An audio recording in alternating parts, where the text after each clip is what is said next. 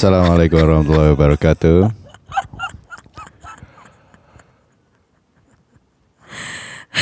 How's everybody doing? I hope everybody's doing fine.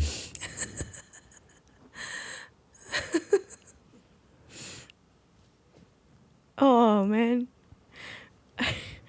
Sorry guys, I couldn't function properly because I was not expecting that. Honestly, I know I was just like, he put a laptop on his lap because it's a laptop. And I was like, ready, okay. And then he played that song. Because it's been a while. Because it has been a while. Selamat datang ke Buah Mulut Podcast episode 111. Oh, brr, brr, brr, brr, brr, brr. Da, da, da, da.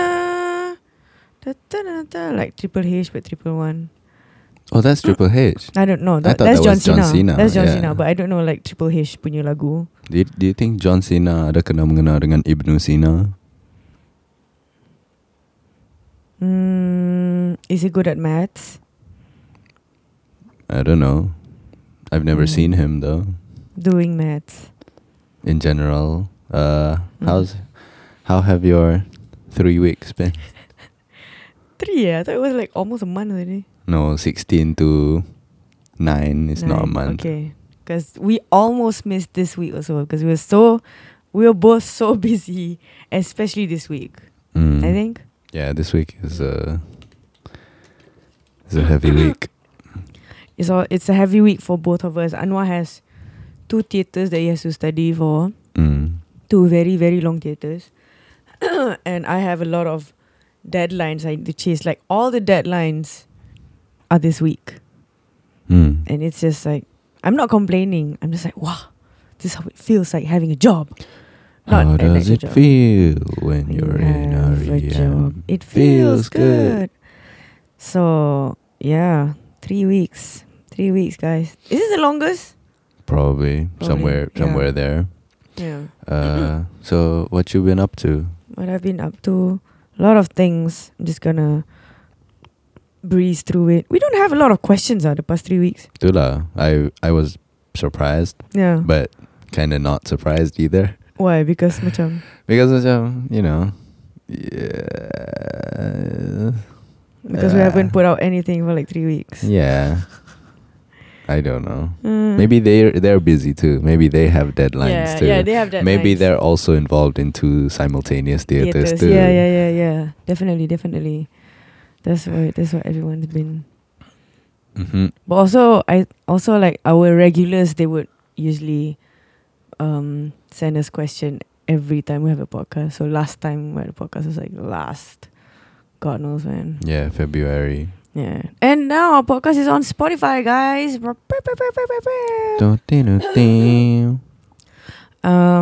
We finally got around to putting it on. How did I decide? Put it on Spotify? Yeah.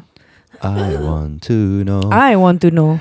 You already know. Mosaic actually sent me a link which Spotify macam made exist that sebelum ni I didn't know existed, but now it exists, where they just suruh paste your podcast punya RSS feed here and click on a couple more buttons and you'll have your Spotify. You'll have your Podcast. You'll have your podcast put on Spotify in a couple hours. So macam yang tu lah. So if you want to do the same for your own podcast, if you do have a podcast, just Do that. Google RSS feed Spotify. RSS feed Spotify podcast. How to put your podcast on Spotify? Yeah. Akan ada lah mana-mana tu. But also, if you do have a podcast, please let us know. I would be interested to listen. Really? Why? Okay. Why aren't you interested in local product? I would definitely be interested. This is dude. There was this dude that my wife was talking about. Milo You're gonna Milo mention dinosaur. Milo something. Kopi and Milo ga? Probably. Something like that. Zim is on it. Yeah. He actually does a video podcast. But I remember like watching like one of his videos. It was nice. It was long. He actually went and interviewed like a bunch of peeps. And I can't remember the audio quality. I think it's not optimal, but I could be wrong. My memory might serve me wrongly because the visuals are not optimal. You might I could be wrong. remembering Buah Mulut podcast. Yes, the audio was shit. Okay, what has happened to me the past few weeks? I watched Gully Boy. Gully Boy is a great movie. It's a great Hindi movie. I don't know. I've never watched 8 Mile, but because I love Ranveer Singh and his versatility on screen, so I felt like I need to watch this. I have to watch this, and it's a good movie. It's a great movie. I really love the soundtrack. It's a solid movie. It's a bit. I cannot deny it's a bit preachy in a way that macam cheesy, like chase for your dream. Don't be like a cattle in the something cog in a machine. Blah, blah, blah, blah. Because the premise is it's based on the two fathers of Indian hip hop. I forgot their names, but it was based on that. So there were Ranveer Singh and the other guy, and they live in like in squatters, but like macam they share an entire house with their grandmother. Bukan dia lah. Like Ranveer Singh's character lives with the grandmother, the family, and the husband married. His father married another human and brought her into the house and made the first wife as a coolie, some sort. So actually she doesn't wash the dishes. The second wife doesn't wash the dishes, so the first wife had to do it. Man, my throat. So it's a very small squatter-ish house. It's very sempit, very very small lah. So macam like from there, and then he became like a hip hop superstar. So how does that go to opening for Nas? Nas is one of the producers actually. Producers for the film, which is like that is interesting. So it's a great movie. I think it's not on theaters anymore, but do listen to the soundtrack. It's dope. It's a lot of, I think, more to 90s hip hop, but still it's dope. Okay, so that's Gully Boy. Next I have, this is not in chronological order, I'm just gonna read it anyway. Okay, I had Cendana Talk. So it's basically a talk. There was a 2-day workshop, ACE workshop. It's basically telling like creatives like how can you make your arts practices a business. So like tax redemptions, collaboration with companies, and companies get tax deduction and whatever not, blah blah blah blah. And like how to write proposals, how do you approach people for proposals, how do you get funding, this and that. So it's a great workshop. Anything, if you're a creative and you want money, you should follow Cendana Malaysia, because they're pushing towards getting that. I'm not biased. I might be biased because they sponsored us, but also I think I'm not being biased by saying they actually put more effort than Seniman has ever tried to the past since its existence, I think. I don't know what Seniman does, but we know that God knows what the fuck they're doing. So Cendana has been like lobbying. Basically what they're doing right now is they're lobbying to big companies to invest in the arts. And I don't think I've ever heard of such government body that does that. Like not even fucking Ministry of Tourism and Culture, Motek. Kementerian Kesenian dan Kebudayaan. I don't think they even do that. They do that to macam, it's like small scale, just send off a group of Zapin people to perform at London punya expo or whatever, but not really macam exporting local things. Locally made, independently made things. So yeah, that was a talk. I went there to share my experience, like how I sort of like how I write my proposal semua tu. I also learned a bunch of things from this dude. This dude has a production company, I think it's theatre, based in New York and Australia. And he leverages that macam chana. He interacts with Australian government to have Australians work in his production and have that production be sent to Broadway. So macam that's how he gets money lah. Contohnya lah kan, he had this production that he did dekat Broadway. Like it was also sponsored by Cendana. So with the Australian part of the deal, he discussed with like some Australian companies or the sponsors lah. Dia kata macam, okay, your artists, your actors will be working with me for this, and this thing will be sent to New York. So you should sponsor us. But like in a way that, you know, they actually give him money lah.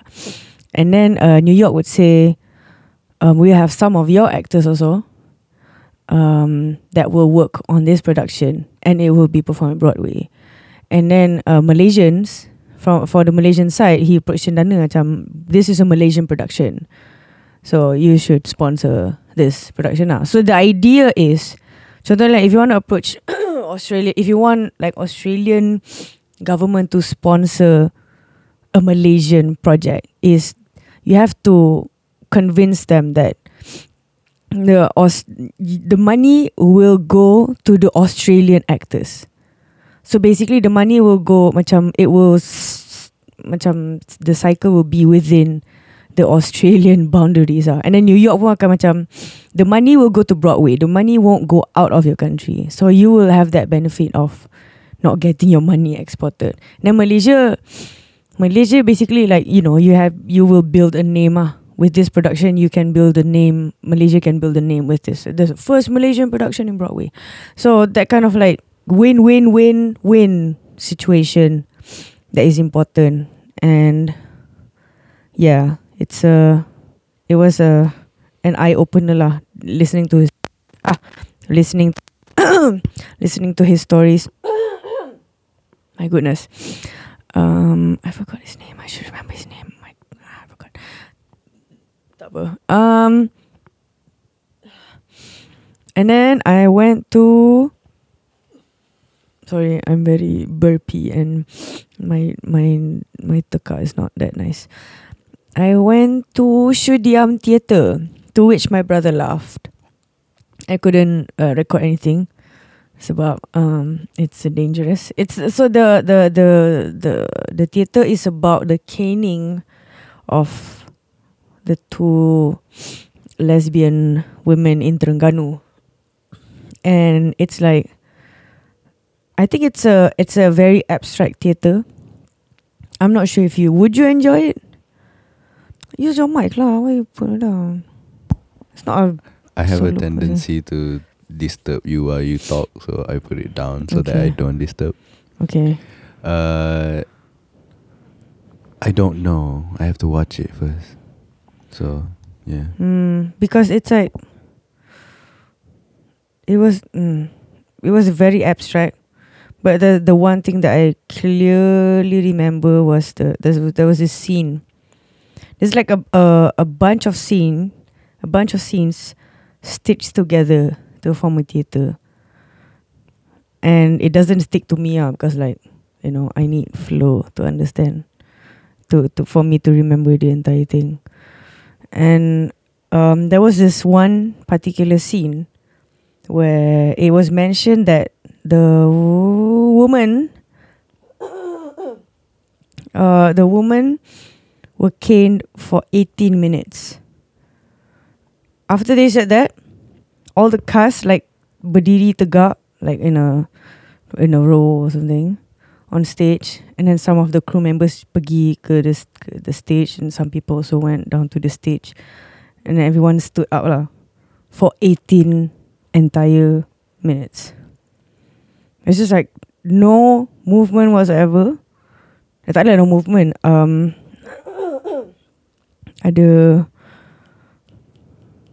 Ada apa?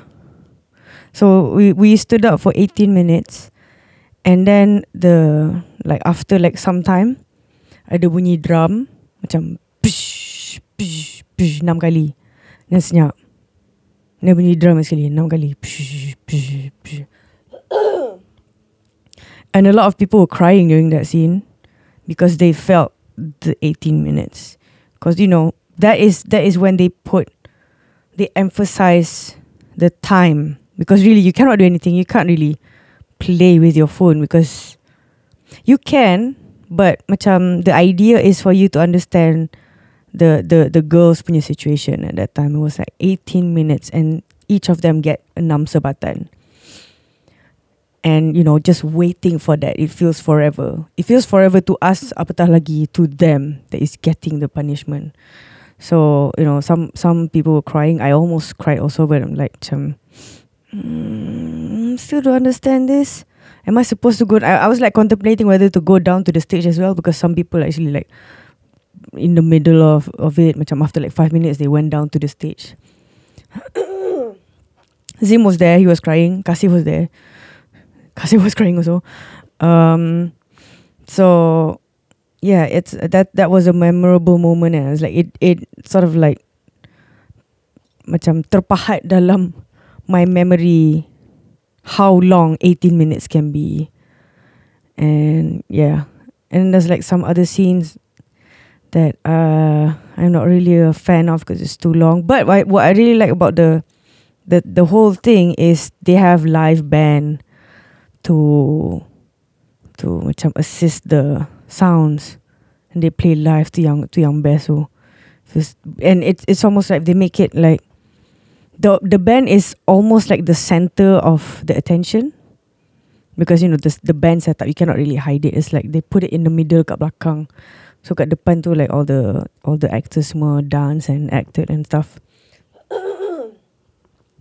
But I had to chow like earlier because I had to chow like I only watched it for an hour. It's an hour and a half piece.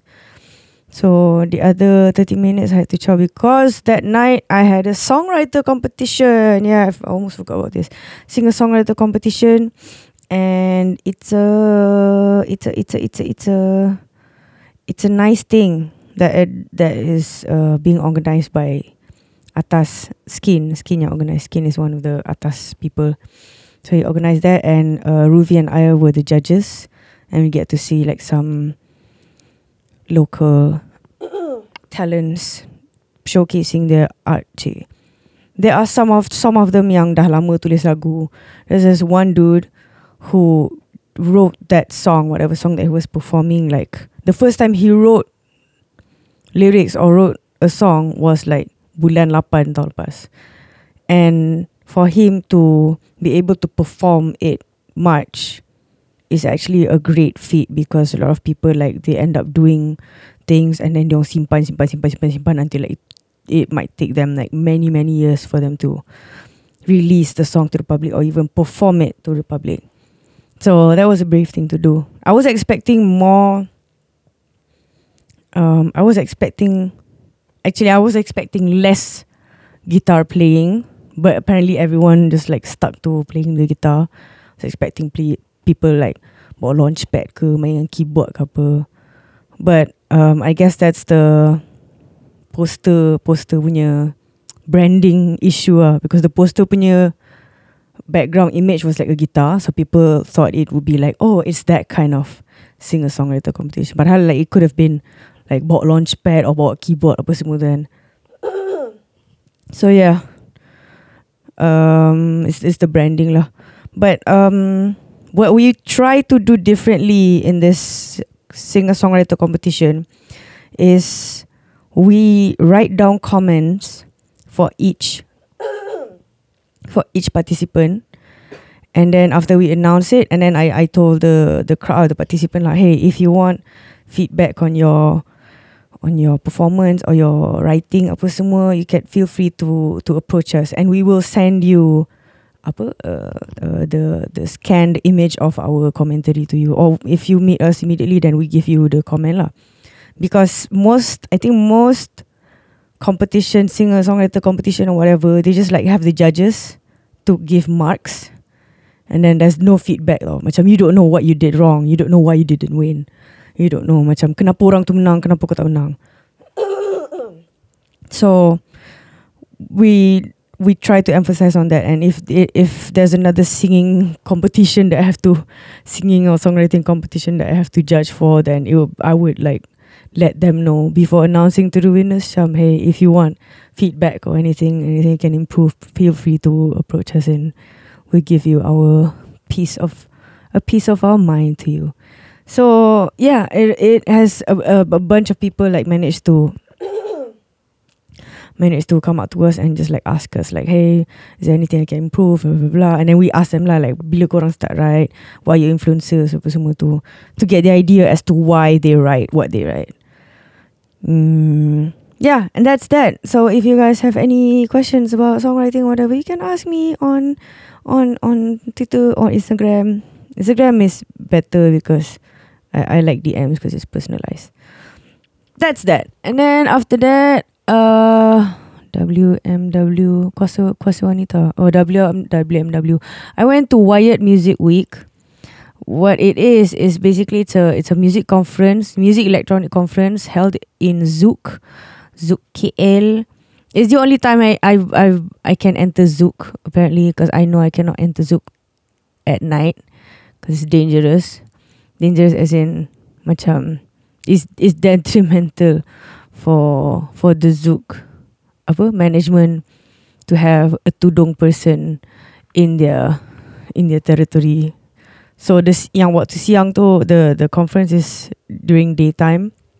It's actually a 4-day thing. It's going on right now.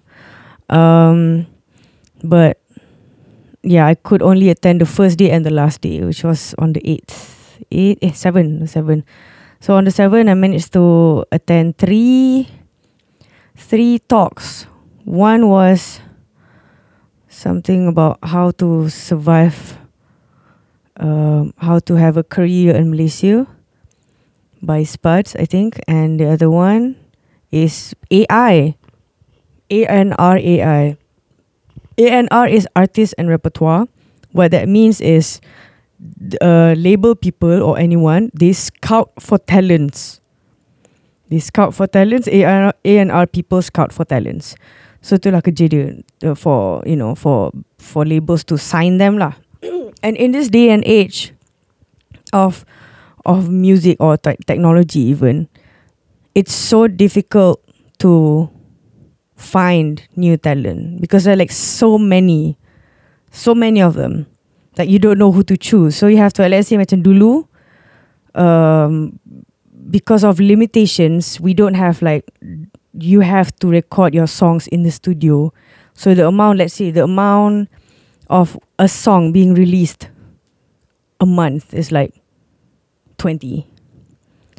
Back then, when you had to like go to studios and record, tu pun macam demo yang belum tentu akan dirilis keluar. But now you have 30,000 songs being released a day on Spotify alone. Dia tak kira YouTube, tak kira SoundCloud lagi lah. SoundCloud, I think they mentioned that like 57 hours, like a huge amount of content being released every day. So how does an A&R person who is a human being who can only listen to so much music at one time? It's difficult. So let's say like one human being can only listen to 200 songs a day. Even then, you have to like macam do it every day. So you're going to get tired. Even after listening to 200 songs, you might not get whoever you're looking for. So ANR AI, Artificial Intelligence ANR, kerja dia ialah listen to 1,000 songs within the fraction of the time that is required. I think like it takes them like few minutes to listen to the entire 1,000 song and then choose the best song that fits the label. So before they use the AI, they feed the information. Let's say Sony Music, okay, Sony Music nak lagu dangdut je. Aku nak lagu dangdut, perempuan, suara dia yang macam Adele. Okay, the criteria is suara macam Adele tapi dia nyanyi dangdut. and it doesn't matter what language she sings in. Go. So the AI processes that data. They process all the, let's say, 300,000 songs, and then comes out with an output of these are your options. And they have to, and the importance of this is the AI, kerja AI ialah to find talents that has not yet been discovered. So let's say on Spotify there are already 1 million female singers who have plays over 5 million. So each singer has a play over 5 million, and there are already 1 million of them. So how do you find the untapped talent? How do you find the, people who have like less than 1,000 plays? So that's the function of this AI, and it's a brilliant. It's called Musio, MUSIIO. It's not really for Marhain, it's for big companies to use. But yeah, it's a great thing to know that thing exists, because now it means that it would be much more difficult for us to break through, because there's so many contents. So that was day one, and then I also was at Kuiz. I don't know if you guys know Kuiz, KUIZZ. Kuiz is a dude who has produced for Hani and Zoo, Bin Musa recently lah, and also working on some stuff with other people. He was one of the few people selected to get a 1-to-1 mentorship from David Foster. I don't know how he got that. I forgot to ask that. But he used to work at LA, macam just writing songs for other artists. He has met Hilary Duff, tried to write a song, but then the publishing company was like shit, so everyone left, including him. Then he came back to Malaysia, and then he has this thing called We Are MFMF. MFMF, it's a collective of producers, and he's one of them. So he and Spuds, the one that I mentioned earlier, they both are under MFMF, and Ko is just like telling his side of the story, like how do I write, blah blah blah blah blah. I just wanted to, pick his brain apart and to know, like, how are you getting all these collaborations? So, okay, those things. So I managed to listen to his talk and then borak dengan dia afterwards. It was fun. I'm gonna go to WMW again tomorrow, and I had Kuasa Wanita yesterday. Sorry, Anwar has been quiet. He put his mic down because he doesn't want to kacau me. I'm sorry, guys. He will come in again soon. So I had Kuasa Wanita yesterday. This one I can ask you lah. What do you think of the show? It's a show celebrating International Women's Day yesterday, and I performed as Fiona, and I didn't practice. I practiced like yesterday morning itself. It was like a dumbass thing to do, but I did it. So how was it? A lot of people seem to enjoy it. I enjoyed most of it as well. I enjoyed your own material more than I enjoyed the material that you did with Fizzy. Wait, you were there the entire show. Yeah. Bila when you finish and then I chow. Yeah. That's basically it. Is it because I forgot my lyrics? With Fizzy, I felt like macam your vocals were so mixed so far behind for some reason. During the live show? Yeah. Oh, okay. Macam your original songs, macam your vocals were like front and center. And during the Fizzy songs, I felt like your vocals were very, very behind in the mix for some reason. And I couldn't really hear anything. So I just heard the beat. I couldn't hear what you were saying. Thank God. Because we got the lyrics, huh? No. Okay. So macam tu lah. And yeah, tengok audience punya response pun pretty much positive. There was a guy standing next to me. Dia kata, "This shit is sick, bro." And I was like, "Yeah, cool."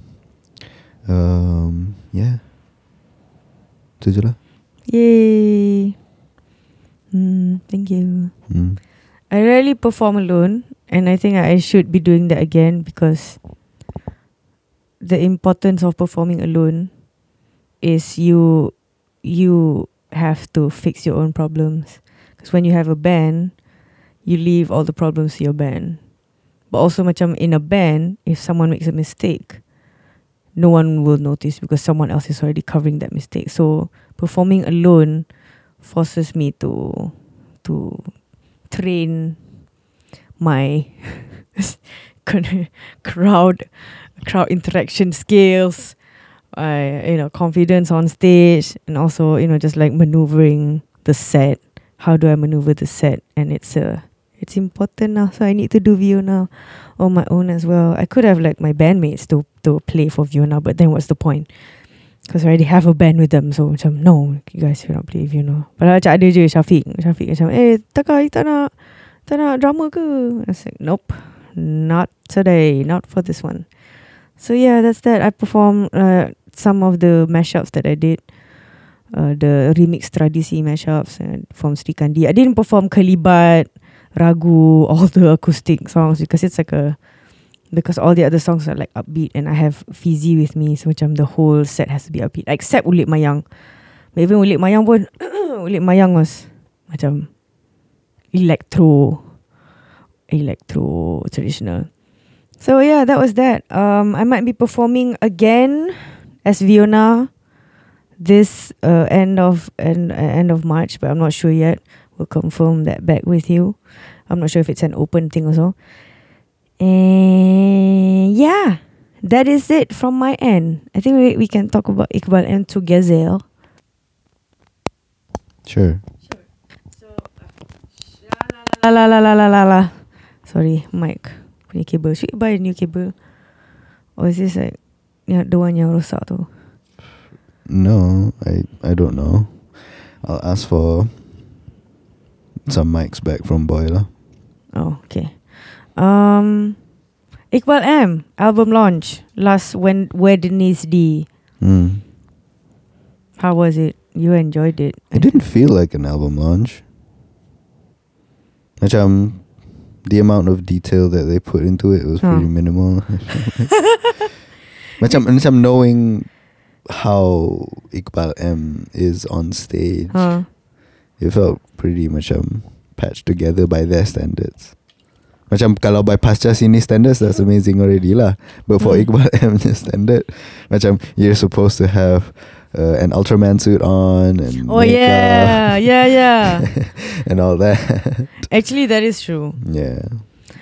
And for an album launch, if it's an album launch, the kind of effort that we put into it for EP launch pun, we made sure that ada some extra stuff.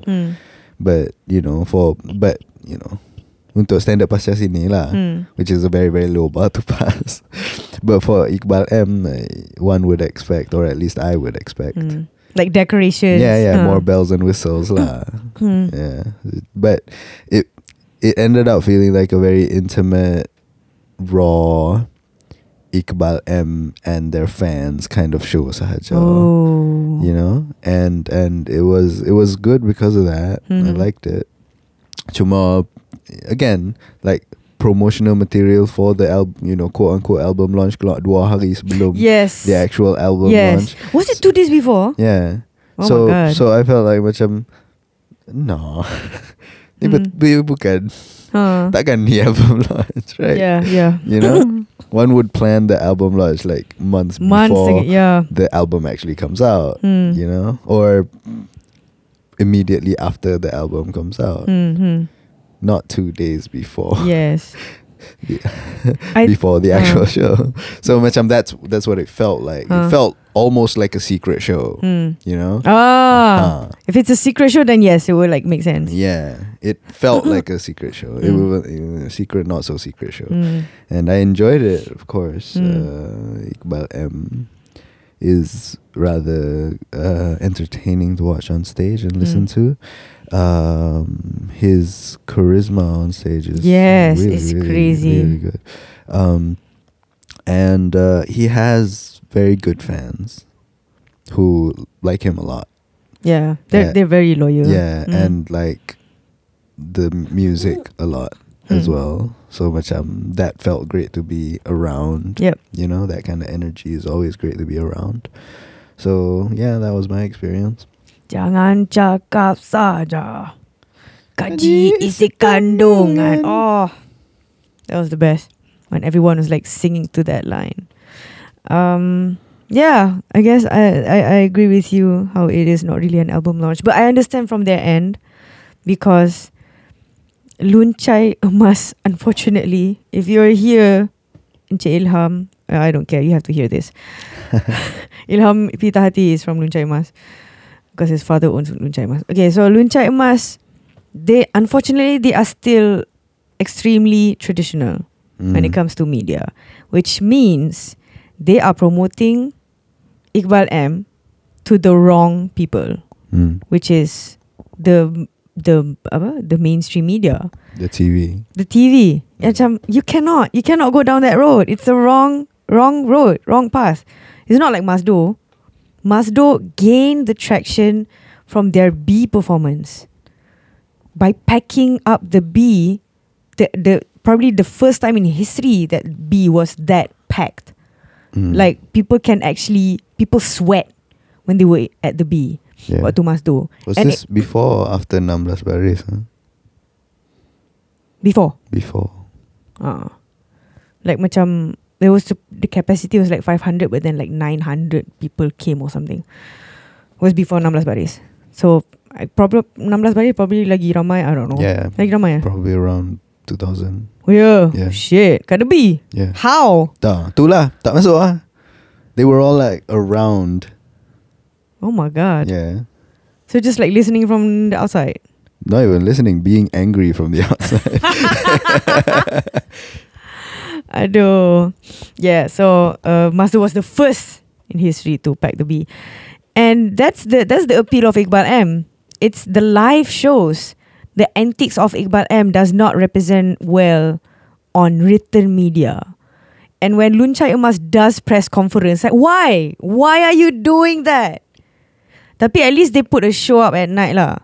Like TVS dulu kita orang ada, Anwar was there. It was a siang press conference. It was a Thursday. The main reason why we have to chase for these press conferences is because media people are lazy. I have to say it to your face. Media people are lazy and they don't want to go to gigs at night, which I understand. It's out of overtime work and you don't get paid overtime. That is very unfortunate for you because your company is a shit. Your company's not paying you overtime, probably. So all the media conferences has to be, waktu siang. And that's why they did it. Macam dia kata like waktu tu hari Rabu kan, which is usually media conferences are like Khamis. But I guess Khamis tu ialah they have like movie launches, apa semua, movie premieres. So that one is the main focus. So let's do a day before instead. And because of that PC press conference, they sort of like, hey, alang-alang kita dah buat PC dekat The B, kita buatlah show malam tu. So it became like a super last minute shit lah. Padahal macam, Iqbal M, they put in more effort in Big Jan that they did for their album launch. Which is like, why are you doing this? So like I understand. I understand from Iqbal M was like in the middle of that circus, and it's unfortunate that Luncai Emas still does that. Padahal they start acquiring like younger bands, like Satu. I really love Satu. Satu is great. They asked. I've had talks with Satu, the duo, the husband and wife duo, before they were Satu, or before they were like known by Luncai Emas. They usually write English songs. They only write English songs. But then after they join Luncai Emas, they have to write Malay songs, which is, and then I tell them lah, if you're not comfortable with that, don't join them. Do your own shit lah. But if you want the experience, then, just go with Luncai Emas for like 1 year or 2 years, God knows how many years, like 3 years lah, at least 3 years. and with one product, because that's what I did with KGE. At least you get the knowledge that you get from a label, and then ciao, and then do your own shit. Because you sort of like still need that knowledge if you want to survive on your own. If you don't know the ins and outs of how to register your song, how to, every time after you perform you can register, you can get royalty from performing your songs.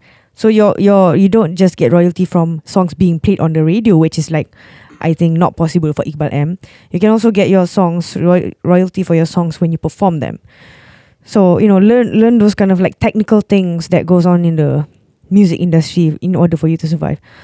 And yeah, Satu is great. Satu is great. I really love their songs.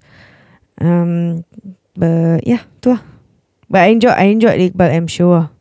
I enjoyed it because you were there.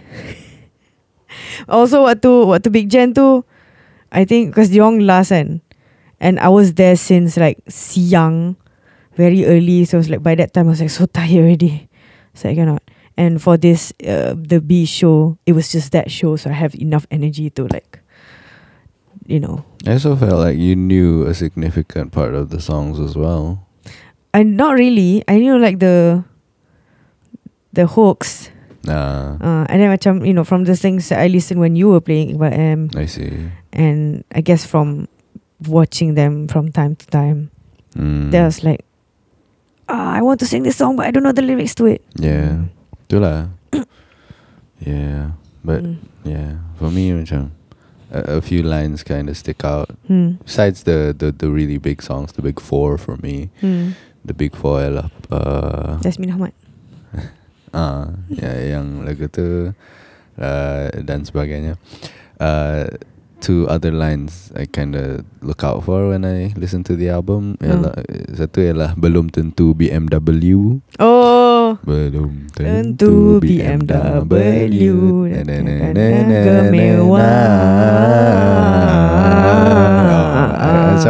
That's nice, so nice. And satu lagi ialah belum tentu juga, belum tentu YB datang baca doa. Oh yes. Is it the same song? Different song? I think it's a different song. Macam BMW macam awal sikit in the album, belum tentu YB datang baca doa, macam lewat sikit in the album.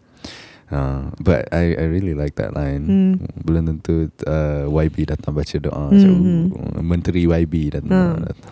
Macam so nice. What was the song? Belum tentu menteri YB datang baca doa. Tak ingat. Yeah. Because like the melody of belum tentu BMW, like, yeah, it's still in my brain. And jangan cakap saja tu lah. Jangan cakap saja, kaji isi kandungan. It's like pin drop silence from the band, and then the crowd's like, jangan cakap saja. Oh, it's the best part. Yeah. That's the appeal of Iqbal M lah. Anyone can sing that song. Whether you can sing or cannot, you can sing that song. Yeah, itulah. That's the thing. Macam Iqbal M pun, he himself is, nobody would call him a singer. He's just like a storyteller on stage with some bit of melody.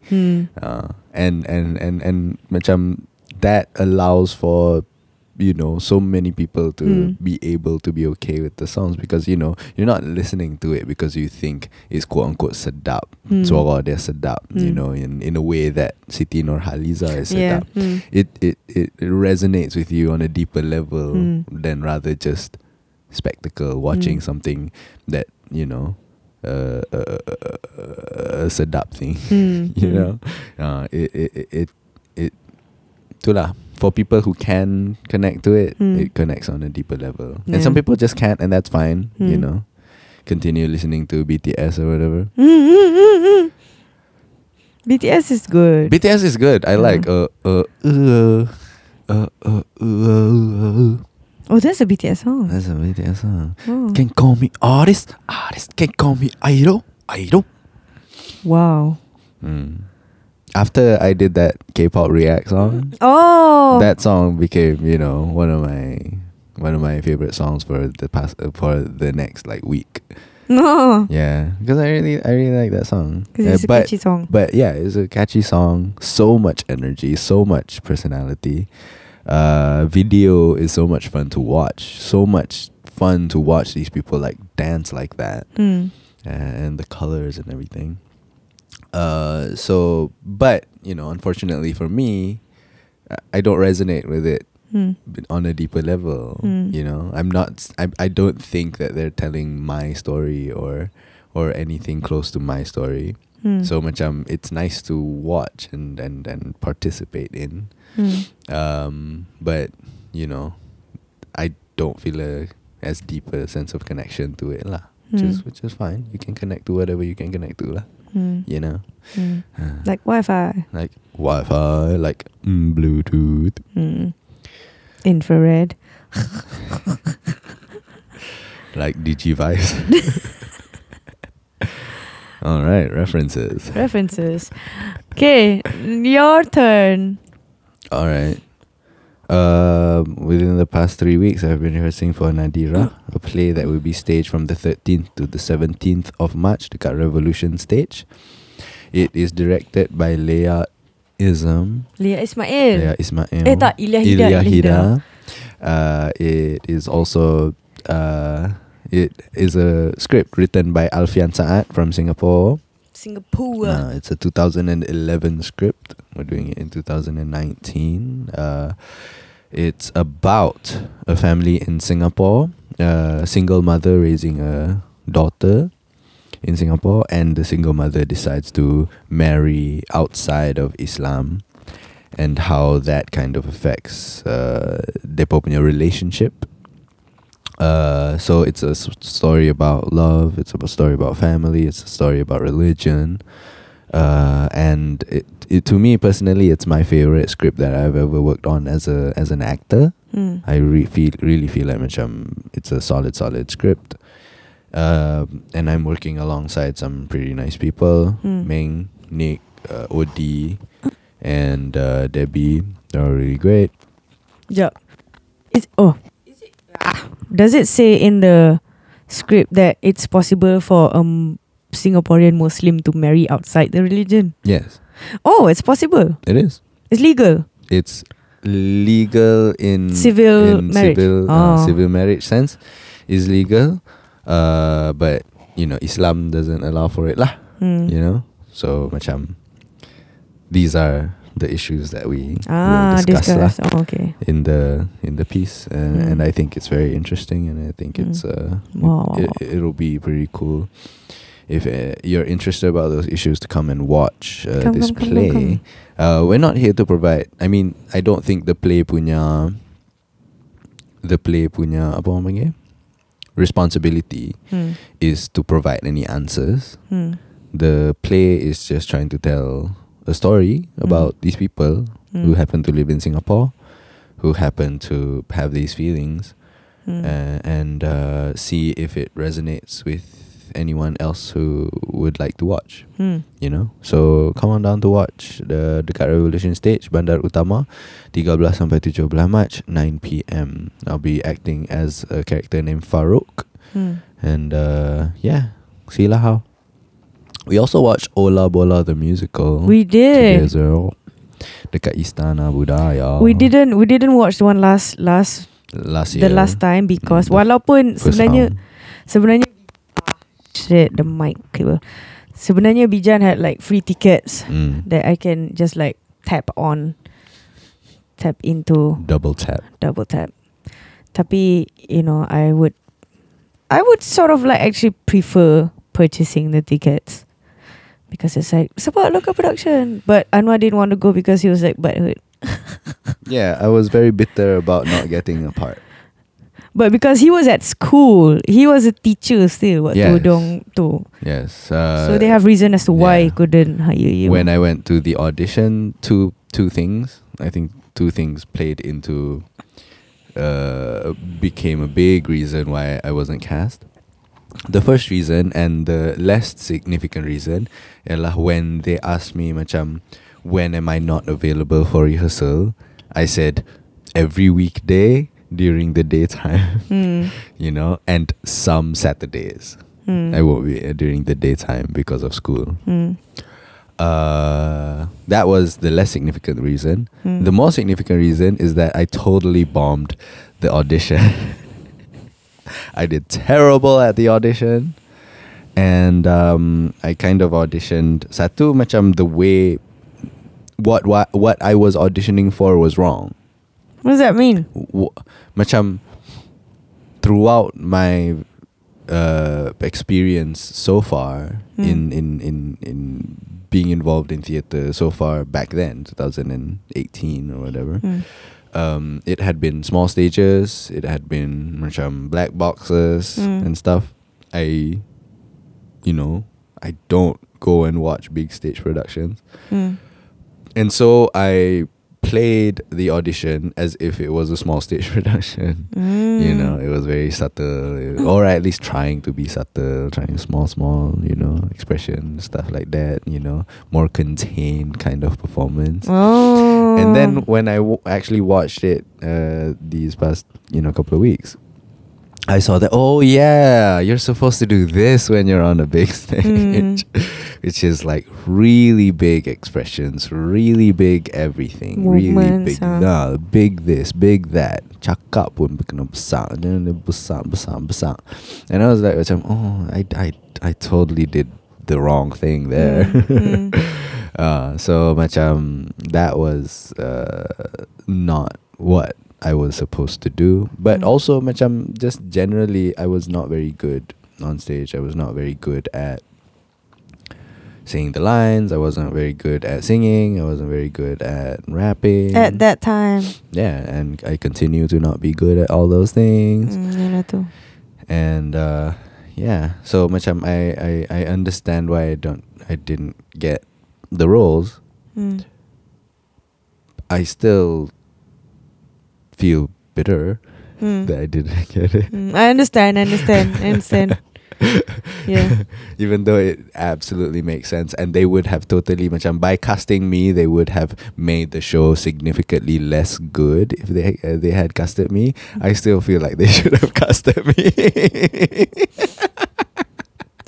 There we go. So honesty.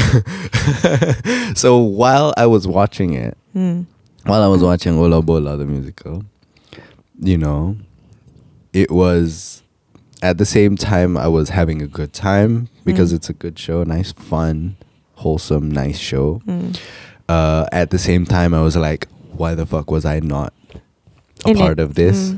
And another part was how my life would have been so different right now if I was cast as a cast member in Ola Bola the musical. Even if you're not the main. Even if I'm part of the ensemble, even if I'm like tukang sapu sampah dekat tepi stage ke, crew member ke apa, that kind of thing. But oh well, the people who did make it on stage for Ola Bola the musical, I felt were very, very talented, very, very good at what they were doing, and gave us a good show. Even though you said it was one of their bad days, right? Yeah, actually, I when I watched the show, like, kan dia ada like two halves of the two end. So the first half was meh to me. The second half was when it picked up, because they had like animations of them ball kicking, and then like dia angkat, like the Japanese game show yang ada orang pakai baju hitam and then dia angkat player and then pusing-pusing tu. Thing, yeah. That is so funny because like wow, you guys actually applied that in the actual musical, but it's a brilliant thing. Yeah, it makes it so much fun. Yeah, so much fun. It's a when that happened, it became from being enjoyable to being amazing to me. Yeah. From being macam, this is a good play, to macam, not haram, this is so good. Yeah. So I didn't enjoy the first half, but I really enjoyed the kopitiam scenes. Because I feel like the kopitiam scenes punya actors or ensembles like more solid than the football actors themselves. Because part of the football actors are the ones who're supposed to be like the center of attention, and probably because they have like a more diverse cast in the kopitiam scenes, and also they're like established actors, so they know the shit they're supposed to do. And I really love Cik Kia. Cik Kia was like the epitome of a stage actress. where macam every movement, everything that she say, everything that she does, whenever her heads turn, it's like a pop and lock thing that it's so beautiful. It was like so mesmerizing to watch her perform. I don't know who she is. Apparently she's someone's cousin. Oh, she's Ruvy's cousin. Oh. Yeah, she's Ruvy's cousin. And yeah, just like the entire show, I was like observing siapa yang tadi. And then there's this one dude who is like a very great dancer. Dia pun macam all the dance moves, all his facial reactions semua like on point. That night when we watched it, apparently they were burned out already because it was their first week of the second leg of the musical. Maksudnya some of the cast members are new. They're replacing the old ones. And it was their first time doing a back-to-back show. Isnin, Selasa, Rabu, Khamis, Jumaat, Sabtu 2 kali, Ahad 2 kali. It's the first time ever. And the next day, Isnin, is their off day. So it's their first time doing that back-to-back. And some of them, like ada Hafiz Mikael, who is an actor and not really a theatre person. So macam, you usually if you're an actor, you just like do scenes. But with theatre, you do it the entire thing every night. So, that they didn't have the stamina for it. So waktu kita tengok tu sebenarnya they were lemau. That's why I felt like macam asal dia orang tak energetic ni. Why aren't they like cekia, And it's like, oh okay, dia orang penat and then esok cuti. So, okay, tak apa. But that is the commitment of theatre which I am not at all ready for. Are you ready for that? Yeah. I want that. To do that every day. Yeah. Back to back. Yeah. Like 2 shows a day. Yeah. Man. 2 shows a day, 4 nights a week. Easy money. Wow. That's an Arctic Monkey song. Okay. Tapi tu I cannot. Like I can do shows like gigs back to back. Tu pun like can I do gigs back to back? Yeah. Daniel Radcliffe did that on Broadway. Equus tu Equus, the one where he got naked. I don't know if it was Equus, but it was one of the plays that he did. I like that Daniel Radcliffe. Macam he actually macam said what I was thinking. Macam when you asked me, macam would you ever do a Harry Potter, right? Would you, given the choice, would you be in Harry Potter and always be associated with Harry Potter for the rest of your life? Or, be in a lot of smaller roles, blah, blah, blah, blah, blah, independent, blah. And I said I would choose the Harry Potter one. And you said you would choose the Harry Potter one? Yeah. I thought you said you would choose smaller roles because you want to be like that dude from that movie that people cannot really place. Yeah. That, to me, that is like the epitome of my potential, I think. That is your zenith. To me, I think I am only ever will be capable of that at my peak. Okay. Yeah. But if I am given the choice to be a Harry Potter, I would be a Harry Potter. And Daniel Radcliffe recently in an off-camera podcast episode cakap what I thought I would do as Harry Potter, which was work not for money anymore. Work because you love it. Tu pasal dia buat Equus, tu pasal dia buat so many things on Broadway, tu pasal dia buat so such a diverse range of work, and because he's not doing it for the money anymore, because he has the money, he doesn't need any more money, so macam he does these small things. And dia kata macam masa dia mula-mula masuk into theatre nak buat Equus tu, dia rasa takut gila untuk buat because dia rasa macam dia tak legit, but nowadays he's 30 something already, and he's our age. Yeah, he's our age. You're 30, he's 29.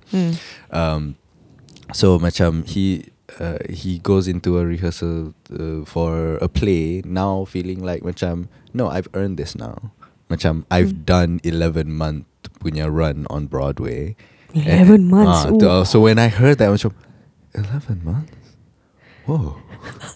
Macam holy shit. Yeah. Why not?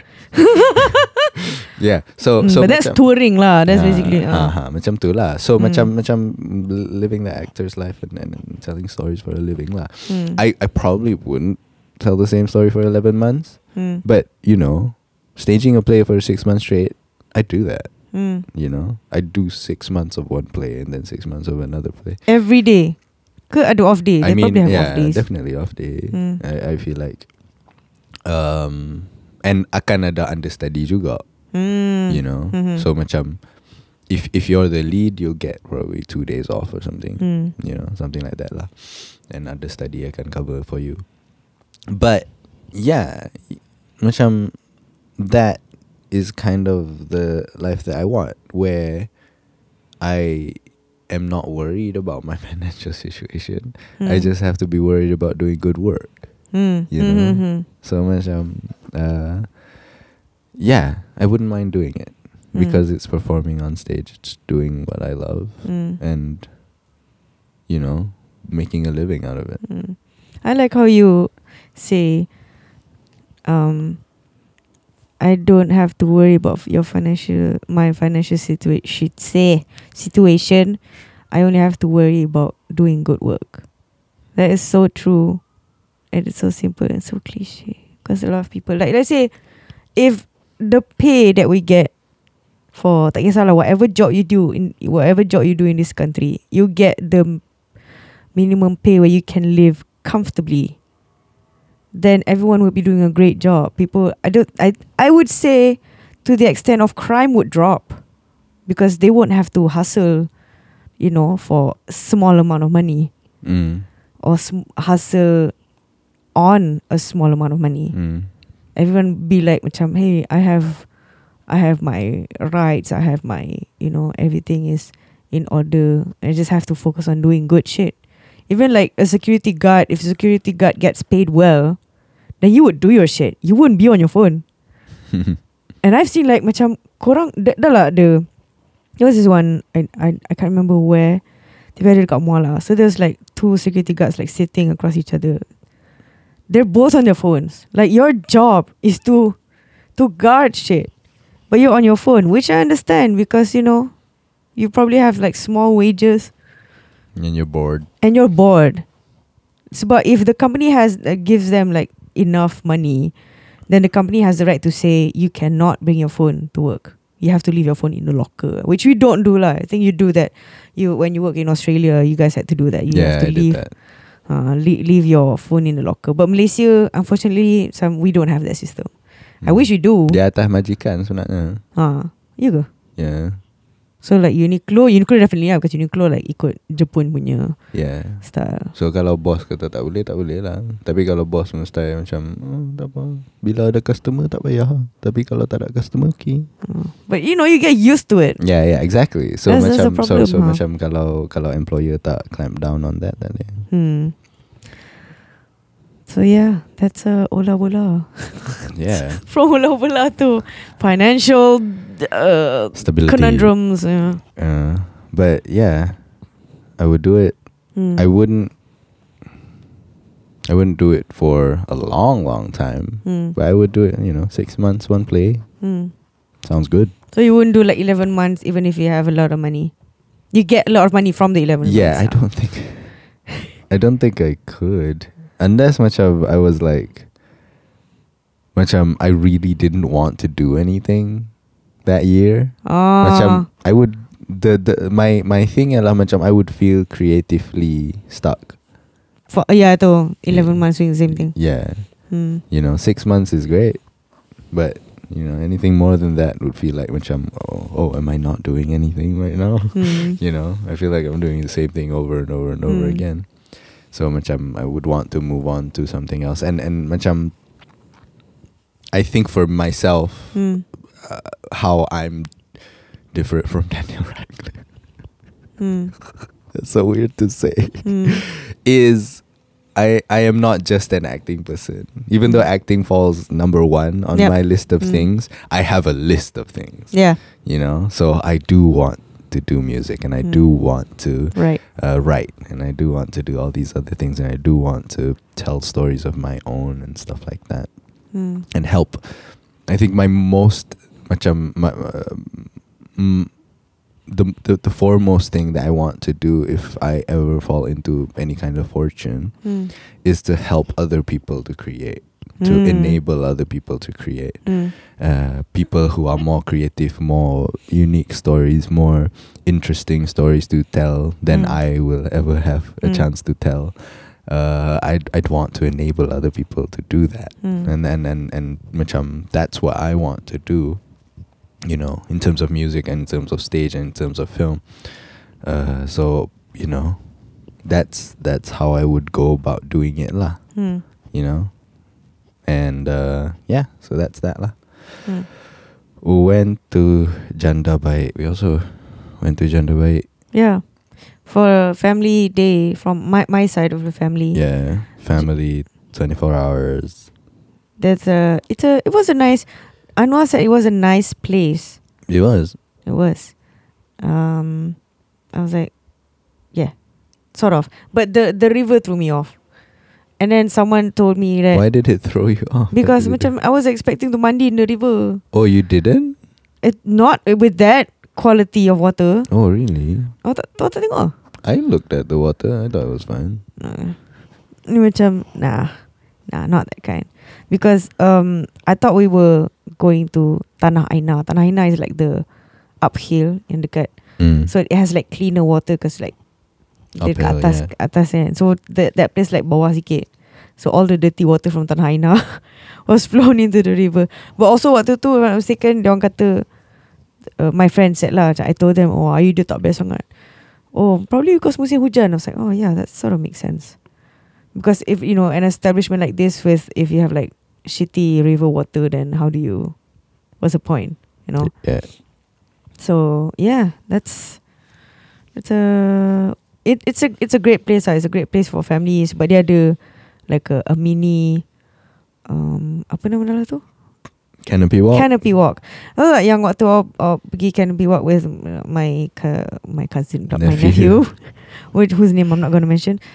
Waktu the dude, I think I told you already, because there was supposed to be flying fox, and mamat tu macam the dude that was Sweeping. handling, that was sweeping, dia macam nampak macam, should I go there? Should I do this? Sebab my brother went on the canopy walk and then he went down through the flying fox. Oh. Tu pun sebab my other nephew, his son, like dia kata pampers dah penuh, so macam he had to like turun pakai flying fox. Oh. Sebab flying fox like the middle of the canopy walk kan. Yeah. So macam our 3-year-old nephew macam, Papa, pampers dah penuh. So, okay. Wow, he can say that. He told his mother lah, macam pampers penuh. Because when they went to breakfast, they didn't change the pampers. I see. He was feeling uncomfortable. Yeah, very uncomfortable. Okay. But our youngest niece was just like, you know, having fun. But she doesn't know anything. But I bet. there was even a trampoline, and that was nice. Like a huge ass trampoline where you can have a lot of people on it. And what else? What else did you do? What else did we do? We had like a makan that night.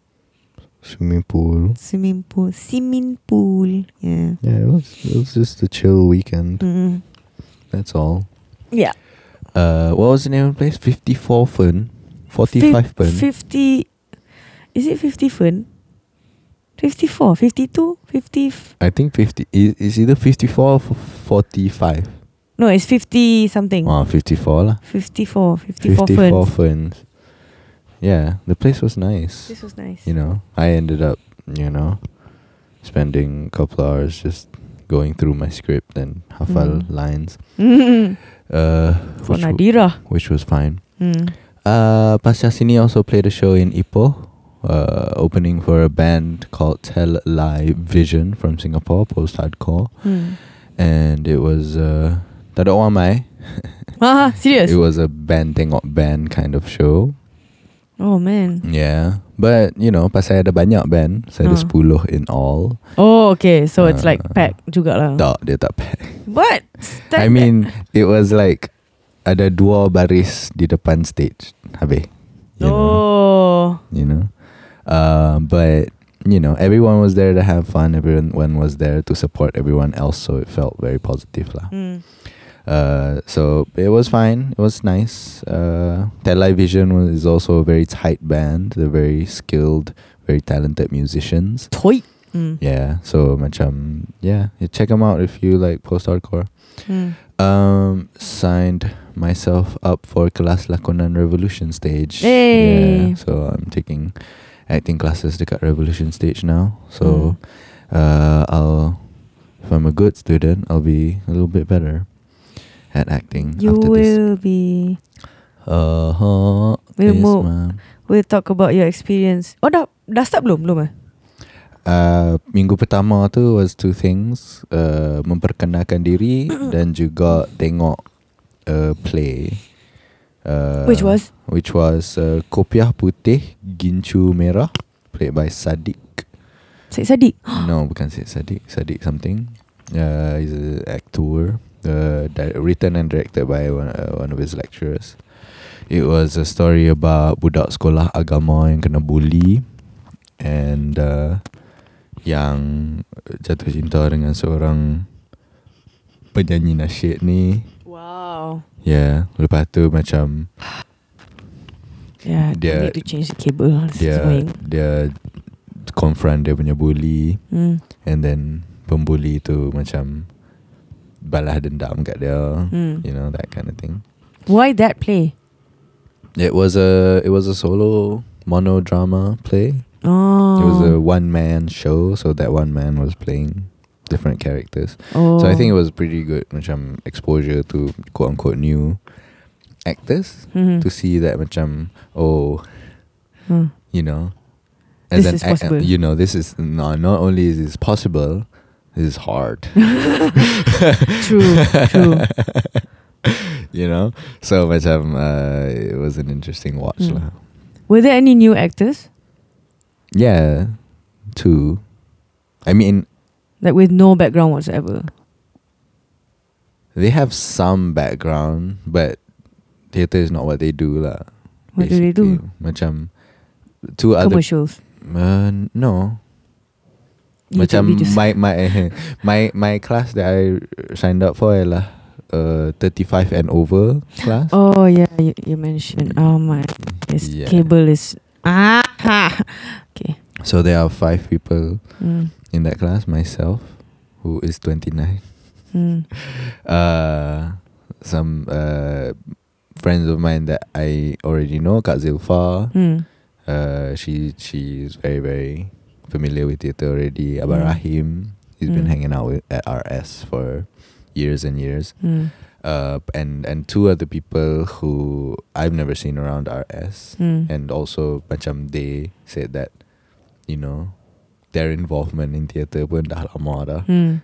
Dah lama dah in the past. Maksudnya they haven't been doing theatre at all for a while, and now they feel like nak masuk and berkecimpung.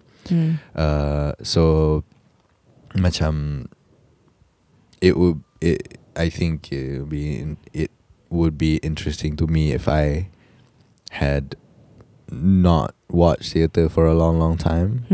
Lepas tu tiba-tiba tengok that play, monodrama, and seeing how intense it was and how challenging it was to even macam contemplate watching. Would have been macam I have to take this very seriously, kind of thing. Have you watched monodrama before? Yes, I have. Yang Liam punya ke? No, I've directed one. Oh yeah. With Owen. Tapi direct lain. Yeah. So like I've watch. Watched, yeah. I've watched Siput Man, played by Alang. I've watched what else? Monodrama as in like diorang ada semua character in one. You mean? Oh, okay. So you already have the idea of this is what you have to do. Yeah. I am aware. And Okay. I think macam it's very, very hard to do. And I don't know. I don't know if I can attempt doing it. I have to see if I got the chops. But it's something daunting lah for me. You have to, because because you said something about you have you know, people who cannot switch off their characters once the camera is turned off is not doing their job properly. Yeah. So macam it's if not my ideal lah. Yeah, it's not your ideal lah. So if you can like you know, instead of switching off your character, you have to switch into another character within the same within that time frame. You have to switch into a few characters back to back. This that. So like we have to change not right now, but just make sure to mark this one. Let's move on to the inbox, I guess. We only have like 4 questions, and the person who usually asks us like a bunch of questions macam tak email kita orang minggu ni, I think. I'm not sure. Okay. Busy. So you can email us at buahmulutpodcast@gmail.com, buahmulutpodcast@gmail.com, and the first one comes from Winter Jacket. Winter Jacket says, what was the quoted tweet about? Nak tahu. Oh man, I can't remember. But okay, so this was a quote tweet of my tweet that a response from someone who saw the video that I did, Mari Pertahankan Laki. It's a song about how perempuan, especially, or anak perempuan, always get, you know, even from we were small, sejak kecil lagi, macam jangan keluar malam, jangan pakai baju tu, jangan tu, jangan ni, jaga diri elok apa semua. But there are some families yang macam you rarely do that to your own son, but you do that. You know, you just like tell your daughter to not do this, not do that. You always advise your daughters, but you almost never advise your sons when it comes to these things. So that song was a response to that, because I saw after seeing the orang kena ragut dalam lift tu, and kena belasah dalam lift, so, man, I cannot watch it. I saw it and I was like, no, terus tutup. And you know, ada like a bunch of people just like, hey girls, take care of your things better. You have to learn some martial arts. I was just, why do you keep on telling us? We know the shit that we have to do. Stop. Like, don't stop, but at the same time expand your demographic to other people, aka the men lah. Because these fuckers, that, you know, you give them entitlement ever since they were small. Like, they don't have to wash the dishes, they have to like cuci baju, whatever. They have to do house chores because they're boys. They have to do like boy things. When you instill them with that, they feel entitled to like do whatever shit they want. And you know, kalau perempuan kena rogol, then it's the girl's fault for not dressing up properly. Even kalau perempuan tu pakai tudung, macam siapa sudi jalan depan aku, you know, like men have like small dick energy, those kind of men. So this person, I forgot what she replied. Dia kata lebih kurang like macam I wonder what the men in your life say about this video, or something like that. In case you missed what Anna said, I wonder what the men in your life say about this video. Macam tak malu ke, you know, nanti bapak cakap apa like something. I was like, hey dog, here you go. So the tweet is, abang saya, ayah, did you read that out? No. Okay. Abang saya, ayah mentua saya, adik ipar saya semua like video ni, and diorang jarang like video mengarut saya. Suami saya lepas baca komentar orang-orang yang terasa, dia kata, and I quote, small dick energy. Sajalah nak cakap kan. So yeah, that's the screenshot, and that was my tweet, which was true. Like, what do you think of the whole debacle? Yeah, I think a lot of people macam they say towards, you know, to counter people that say macam, if one person says macam don't victim blame, you know, if you have to say something about the perpetrator lah. Why you say something about the victim? Yeah. A lot of people macam balas to that kind of comment dengan mengatakan macam, lah dah memang tahu dah, kita semua dah tahu dah, kata you know, merogol tu salah, kita semua dah tahu dah, meragut ni salah, kita semua tahu dah, kata mencuri ni salah, apa, you know, what is the function of saying that bila kita semua dah tahu dah semua benda ni. And for me, it's like macam you don't get it. You don't get it.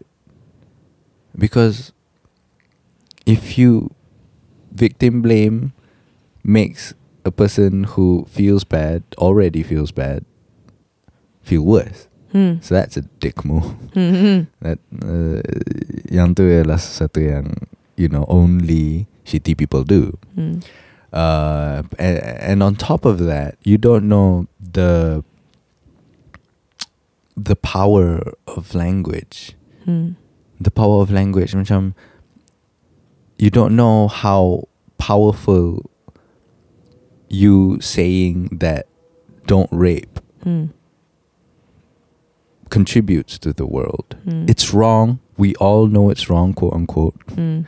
Quote unquote, we all know it's wrong. There's nothing wrong with saying it again. There's nothing wrong with reinforcing that. There's nothing wrong with repeating that. There's nothing wrong with allowing that message of don't rape, don't steal, don't be a shitty human being to continue to be around us. Instead of the message of fear, the message of women be afraid. Because these people are everywhere, so you have to be careful. Exactly. Instead of putting out into the world the message of women, please be afraid, put out into the world even more, men, don't be shit. Because not enough of that is out. Yes. Not enough of that message is out there. Because on the assumption that we all know it. We all know You can't stop the monsters. Yeah. You can't stop people from raping. You think women don't already know them? That they have to be careful? They know. They don't want to be rogold. They don't want to be dicuri. Nobody wants this. So, we know it. We both know we don't want crimes to happen to us. And we both know crimes are bad things to do. Say crimes are bad things to do lah. Because you're not saying this part that we already know, but you're saying a whole lot of this other part that we already know. Why the berat sebelahnas? Just continue to put out men don't be shitty, men don't do this, men don't do this. And maybe some people that wouldn't have gotten it the first 1,000 times that was told to them will get it on the 1,001st time. Colin Firth time. Jadi macam I'm kind of preaching to the choir, I think, when I say it through this podcast. But I just don't have the energy to say it on Twitter or whatever and get in fights. And when those people macam reply to me and say these things, I'm like, oh, okay. and that's as much energy as I can expend on people who want to get in fights with me. Wait. Okay. Oh, okay. Oh, okay. What, did they tag you? They replied lah. To you? Some people lah. When I did the Lucky Show punya episode you know what? Huh? When I watched lah. So I did the victim blaming punya episode. Yeah. And then some people through Twitter in the comment section, surprisingly orang tak cakap tau. Which is weird to me, but it's fine. I welcome that. It's a healthy space. Comment section is for titles for next week. Next week, which is a very nice way to keep my comment section nice. But through Twitter ada 2 atau 3 orang yang took the time to reply and say macam those other things lah. They say macam kita dah tahu dah macam tu bodoh ke apa macam tu. And all the energy that I could muster to reply to these people adalah macam oh okay. And what did they say? Depa tak reply. Depa reply apa? Nak reply apa bila orang? Yeah. So there's some yes, I've changed his mind. Wow, one person even deleted the tweet. Yeah. So macam tak apa. Have the energy like Anwar, which is like zero energy replying to these haters. Yeah, I mean some energy. Zero energy would be not replying. Not at replying. All. Which is fine because But if anybody ever macam asks you, kind of say that lah. Say that there's also no harm in continuing to repeat that message of don't be shitty. The important thing is my point. Although I didn't put it in the video or whatever, the important thing is education to not just girls but even boys, and from young. You have to start from young. From the 5 years old, I don't care. If you can tell them to solat 5 times a day, if you can tell them to puasa waktu bulan puasa, you can fucking tell them to respect each other, both girls and boys. And this, the best way for me to like macam show proof of this, bukan show proof lah, macam the how words can affect you is, waktu tu I was like watching a lot of Mindhunters, right? Rewatching Mindhunters. So there was this episode of Ed, what's his face? Ed Kemper. Ed Kemper. So why he kills women is because his mother has been telling him, because his mother, the father left the family. They're just the three of them. Ke dia orang ada sister juga. So the mother, because Ed looks so much like the father, the mother hates him. So he keeps on telling him like, you're a horrible piece of shit, blah blah blah blah. Semua. You don't deserve any woman in your life. Because of that, he develops hatred towards women. He grew up hating women, and he grew up killing his mother, decapitating her head, and having intercourse with her head, necrophilia, whatever. Because he has been told that so many times during his childhood. That's why it's important to tell your child to respect each other. Because Ed Kemper wouldn't have been that. Ed said himself. Although Mindhunter is actually based on an actual story, and it's also based on an actual interview. So Ed said himself, if he were to be with his father, that wouldn't happen. But he couldn't go with his father, God knows, for some reason, or probably custody ke apa. So, and the mother's hatred, like instilled his hatred towards women, especially his mother. And because he has a sister also. So that's why he's like, you know, throughout his entire life, he's like, and he's a huge dude. He's like over 6 foot tall and a big dude. And, you know, for someone that daunting physically, to be with a woman, macam it can be like, woman can be macam takut lah, macam, oh no, what is he gonna do to me? So that sort of like fuels his emotions even more to like hate on women, because women won't approach him. It's not like Ted Bundy. Ted Bundy is like a sweetheart, blah blah blah. So he can lure all these women for him to kill. So yeah, please watch Mindhunter for more context in educating the young. It's crazy. It's a great series about serial killers and how FBI established the Bureau of Behavioral Sciences. Yeah. So next question that comes from Winter Jacket also. As a stand-up comedian, what do you think of all those ustaz celebrities and their ceramah? So first of all, who's the stand-up comedian? You are. Nope. Okay, as a improv comedian, what do you think of all those ustaz celebrity and the ceramah? Oh, that one you mengaku you're an improv comedian. Well, I improvise on stage, and my point of doing that is to get people to laugh. Yes. I have something regarding Haris Iskandar I need to ask you, but we'll finish that first. Okay, sure.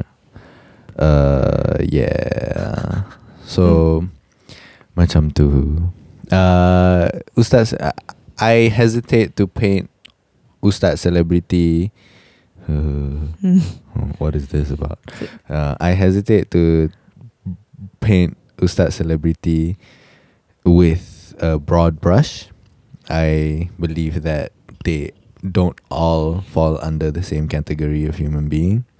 Some people I tend to be okay with. Some people I tend to not be okay with. So it's tough. It's tough to say.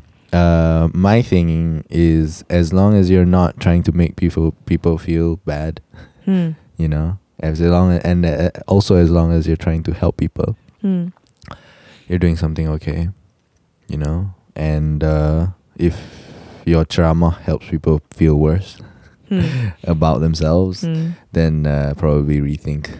I hope lah. I hope one would rethink themselves. Like UAI.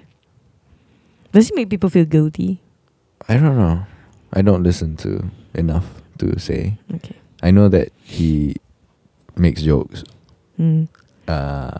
And that's cool, I guess. Okay, so following up to the stand-up comedian thing, I sent you a link, right? Have you seen that link? Yeah. Okay, so what I'm going to tell you guys is, I don't know if it's like it will affect your career or whatever. I don't know. Apparently it was found out a few days ago that Harith Iskandar is actually a silent. He mentioned to the Joke Factory, the Laugh Factory in US, that he wants to bring the brand to Asia. So he told the Laugh Factory management that macam, hey, I have a backing from Najib Razak. Yeah. Najib Razak is my silent partner, blah blah blah. And this was before the election. Yeah. And then he has Joke Factory in Malaysia. That's why I feel like I've heard of this name. Yeah. But saya tak apalah, probably like an homage to the Laugh Factory ke apa kan. Yeah. Even the colour is orange, right? No, yellow. It's similar lah. It's not blue. It's not blue. It's not purple. You have so many other colour shades, but you choose yellow. And then it was found out that Harith said that. And he won. Orang kata macam he won the funniest man in the world because by cheating. Of the votes. Yeah, by cheating. Yeah. So yeah, what do you know? Well, first of all, I don't know anything. Okay. But what I do know, first of all, I don't know anything, but what I do know. First of all, I don't know anything. Second of all, I have read that Harith Iskandar, what he is suing Laugh Factory for ialah basically just the prize money that was promised 100,000 ringgit, nothing more, nothing less. Tu je. Kalau mereka tak pergi the tour in US, movie, kalau blah blah blah. Just give me the damn money. Yeah, what I want and you said you would give, give. And Masada, the person from Laugh Factory, James Masada, he's countersuing 10 million, which is to me banyaknya, and is kind of suspect for me, because macam why go to that extent? For me, it's about $10 million. Yeah. Oh my God, why? Can. Harith doesn't have that. Harith doesn't have 10 million in dollars. Or if he does, wow. You should be paying your comedians more. Hey. But I would argue that he doesn't. Because if a person has $10 million, 100,000 dia tak kisah lah. You know? And also, dia kata Harith Iskandar kata dia ada silent partner as Najib Razak. That's very hard to substantiate because it's word of mouth. Yeah. You know? What evidence do you have of Harith saying that ever? And me knowing Harith, or rather having performed with him and been in contact with him for the past few months, he is very open about talking shit about Najib Razak. Yeah. Even on his Twitter pun. Yeah, exactly. So macam, which is, a weird thing to do if he was once your silent partner, quote unquote. You know? But that's why it's silent. Because macam the front is. Yeah. For me, macam, I would interpret it as, and any facts against this will totally negate whatever I'm saying right now. I just don't know the facts. But to me, if I were James Masada and I got this lawsuit, I say, okay, let's destroy this guy. Let's destroy him by using the clout that we have and the staying power that we have and the money that we have to stay in court for a long, long time with this guy until he gives up. let's destroy his reputation by tying him into a very, the worst Malaysian that we know. And it's very hard for him to deny this claim. Because it's word of mouth. Yeah. It's very hard for him to deny, and it's very hard for us to say. It's very easy for us to say that no, he said this to us, you know, and macam, there's no email or whatever, so macam it's very hard for Harith to deny that, even though it's false, even if it's false. Also macam apa lagi, cheating, right? He won the Laugh Factory punya competition by cheating. Why has it taken them this long to take any kind of action towards a cheater? Why did they condone a cheater winning their tournament? Why have they withheld that information about a cheater winning a competition and redha dengan him winning the competition for so long? And now that you're getting sued, tiba-tiba, you're it's kind of a self-own lah. You're saying that, our competition sebenarnya, anybody can win as long as you cheat, and we won't do anything about it until you sue us. So macam, how do you legitimize any of your past winners? How do you legitimize your tournament at all? How do you legitimize your brand? By saying that Harith Iskandar is a cheater. It's kind of a self-own lah, in my opinion. It's a weird thing to say. So I of course have a bias. I am biased towards Harith Iskandar because I've met him. I feel like he is a kind person. I feel like he does what he can to give opportunities to young up-and-coming comedians and allows for people a platform and uses any kind of recognition that he has to allow other people to be folded into his fame or whatever, so that other people can get recognition as well for their own work. And he provides that platform. And if he has Najib Razak as a silent partner at all, I would think that making the joke factory would have been pointless to him, because macam, if you're a person of that kind of character, you are very interested in money, and if you had Najib Razak as a silent partner, you would have had that money already.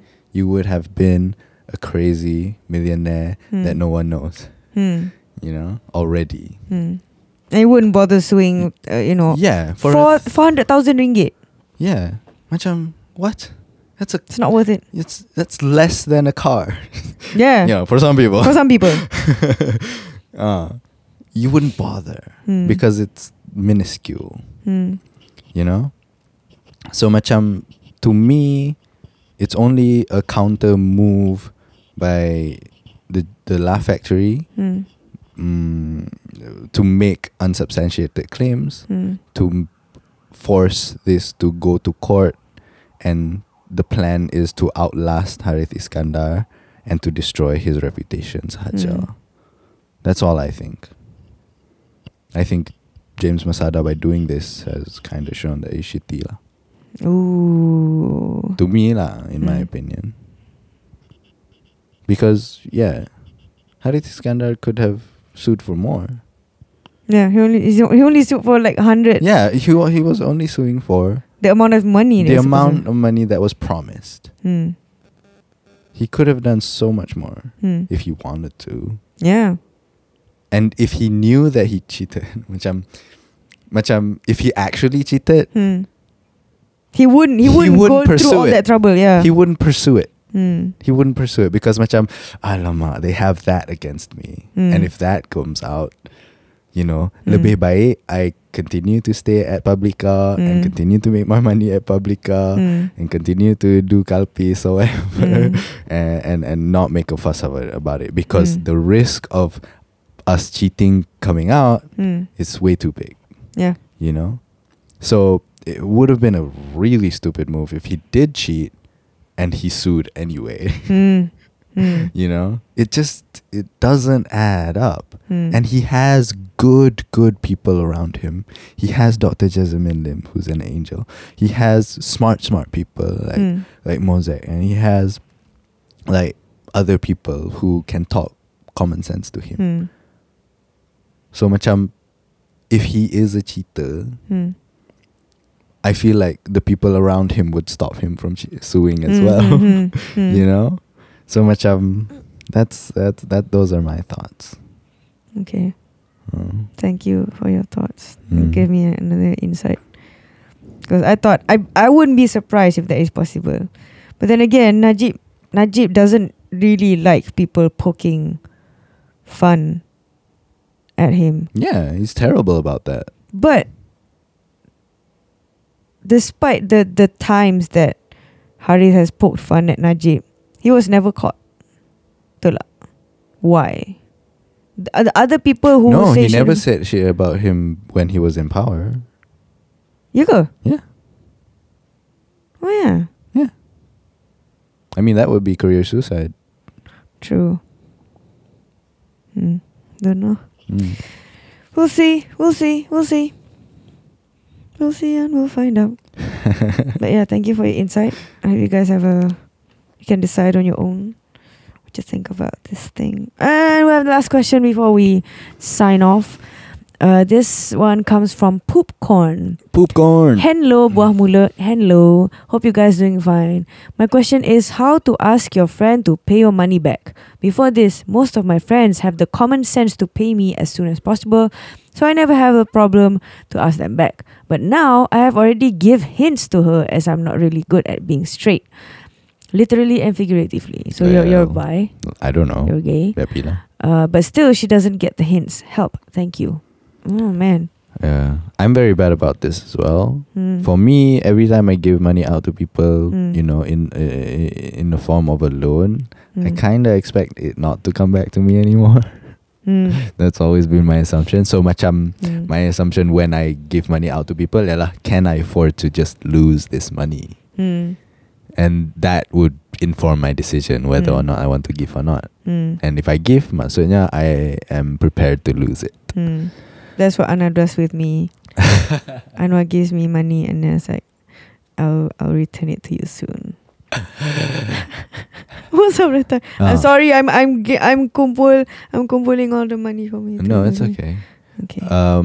But yeah, some people are shitty in terms of paying bagi duit balik.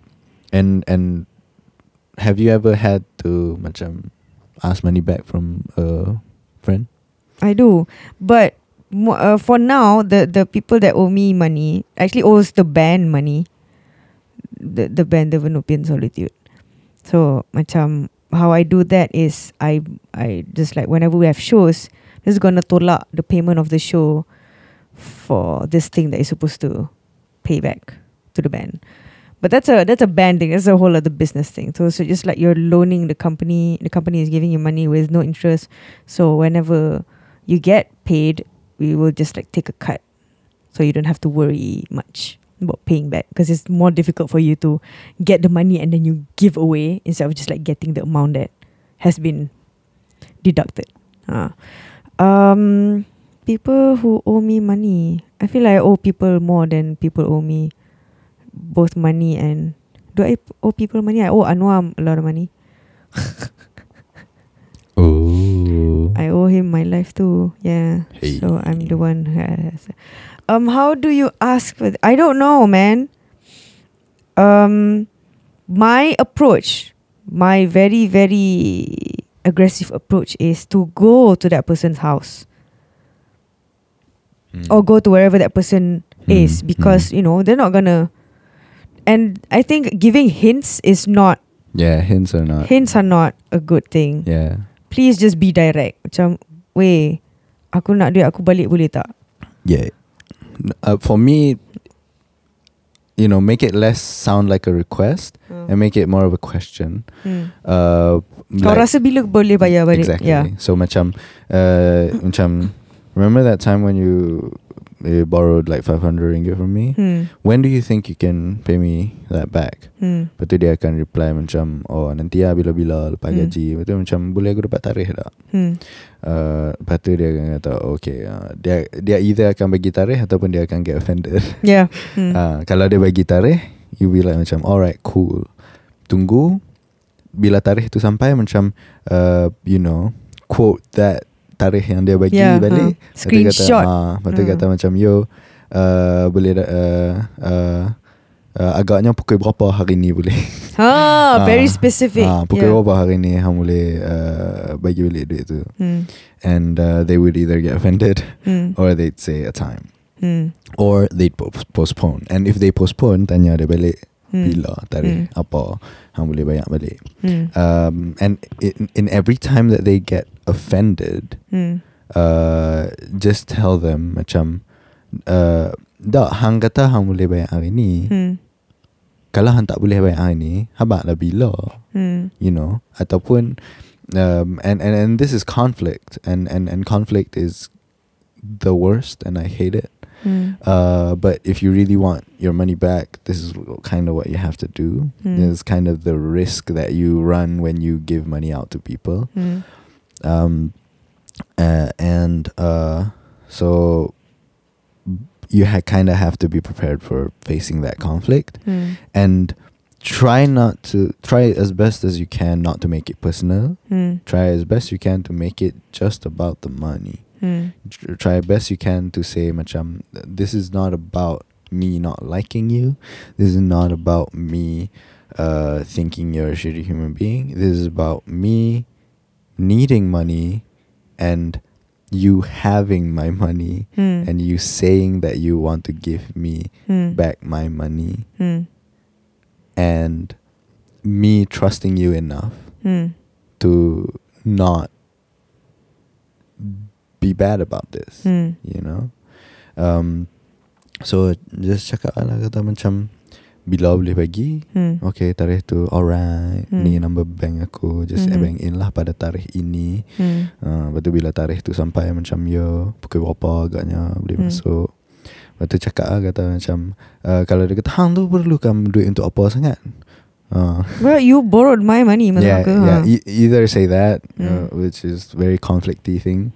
But for me, I'd be like macam, oh, aku perlukan duit ni untuk such and such. Aku kena, you know, buat assignment ni, atau aku kena beli benda ni, ataupun mak aku minta duit ni macam ni. You know, come up with something. Yeah, come up with something so that they feel guilty for keeping your money. Yeah, macam you know, yeah, and aku tak kaya, and kalau aku tak boleh, aku tak perlu kacau hang, aku tak kacau. Tapi you know, but also macam, if it goes to that extent, you know, make them understand that you're kind of being a shitty person by not wanting to give me back this money, man. And it makes me feel bad, and it makes me feel like you don't value my struggles. And if it's true that you're not valuing my struggles, then we're gonna have to reevaluate this friendship. You know. So macam, unfortunately that kind of shit happens. And yeah, if people are not amanah with their words, then you know, I don't know how good a friend you can be with that person. I think another way to approach this, if let's say your friend borrowed like 1,000 ringgit from you, you can ask for them to pay. Okay kau bayar aku bulan-bulan 200. That's not tough, right? 200, 50 a week. Transfer 50 a week. Or transfer me like 200 a month. That's it. It's not like 1,000 in one go. But you can do that. You can at least do that. So it doesn't feel like macam, oh, aku tak bayar dia 1,000, aku bayar dia 200 je sekarang. So bulan depan aku bayar lagi 200. This is on, you know, if it involves a large sum of money, then do that lah. If you ask for like, go away, 6,000 aku mana? Then they're going to postpone that shit forever. Either you get your money in succession, or you get the money in one go, which won't be, I don't think it's going to be soon. Yeah. It's gonna take forever because that person will postpone for as much as possible. Yeah. Yeah. But for me, you know, in the first place, daripada step one lagi, it's always, you know, ask yourself, are you prepared to lose this money? And if you're not, then sorry lah kawan, I cannot give you this money because I don't have it. If you don't have it to lose it, then you don't have it. Yeah. So that is all for today. If you have any other questions, you can email us at buahmulutpodcast@gmail.com. You can put in the title the name suggestion of the things you want us to call you, like poopcorn just now.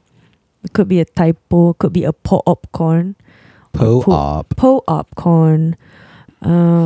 So yeah, apologies for the lateness. It's been a while. So if you have the time, come watch Nadira, the play at Revolution Stage Bandar Utama from the 13th to the 17th of March, 9 p.m. If you need more details about it, you can always DM me in my Instagrams, and I'll tell you all about it. Yeah, that's all. And Selamat Hari Raya.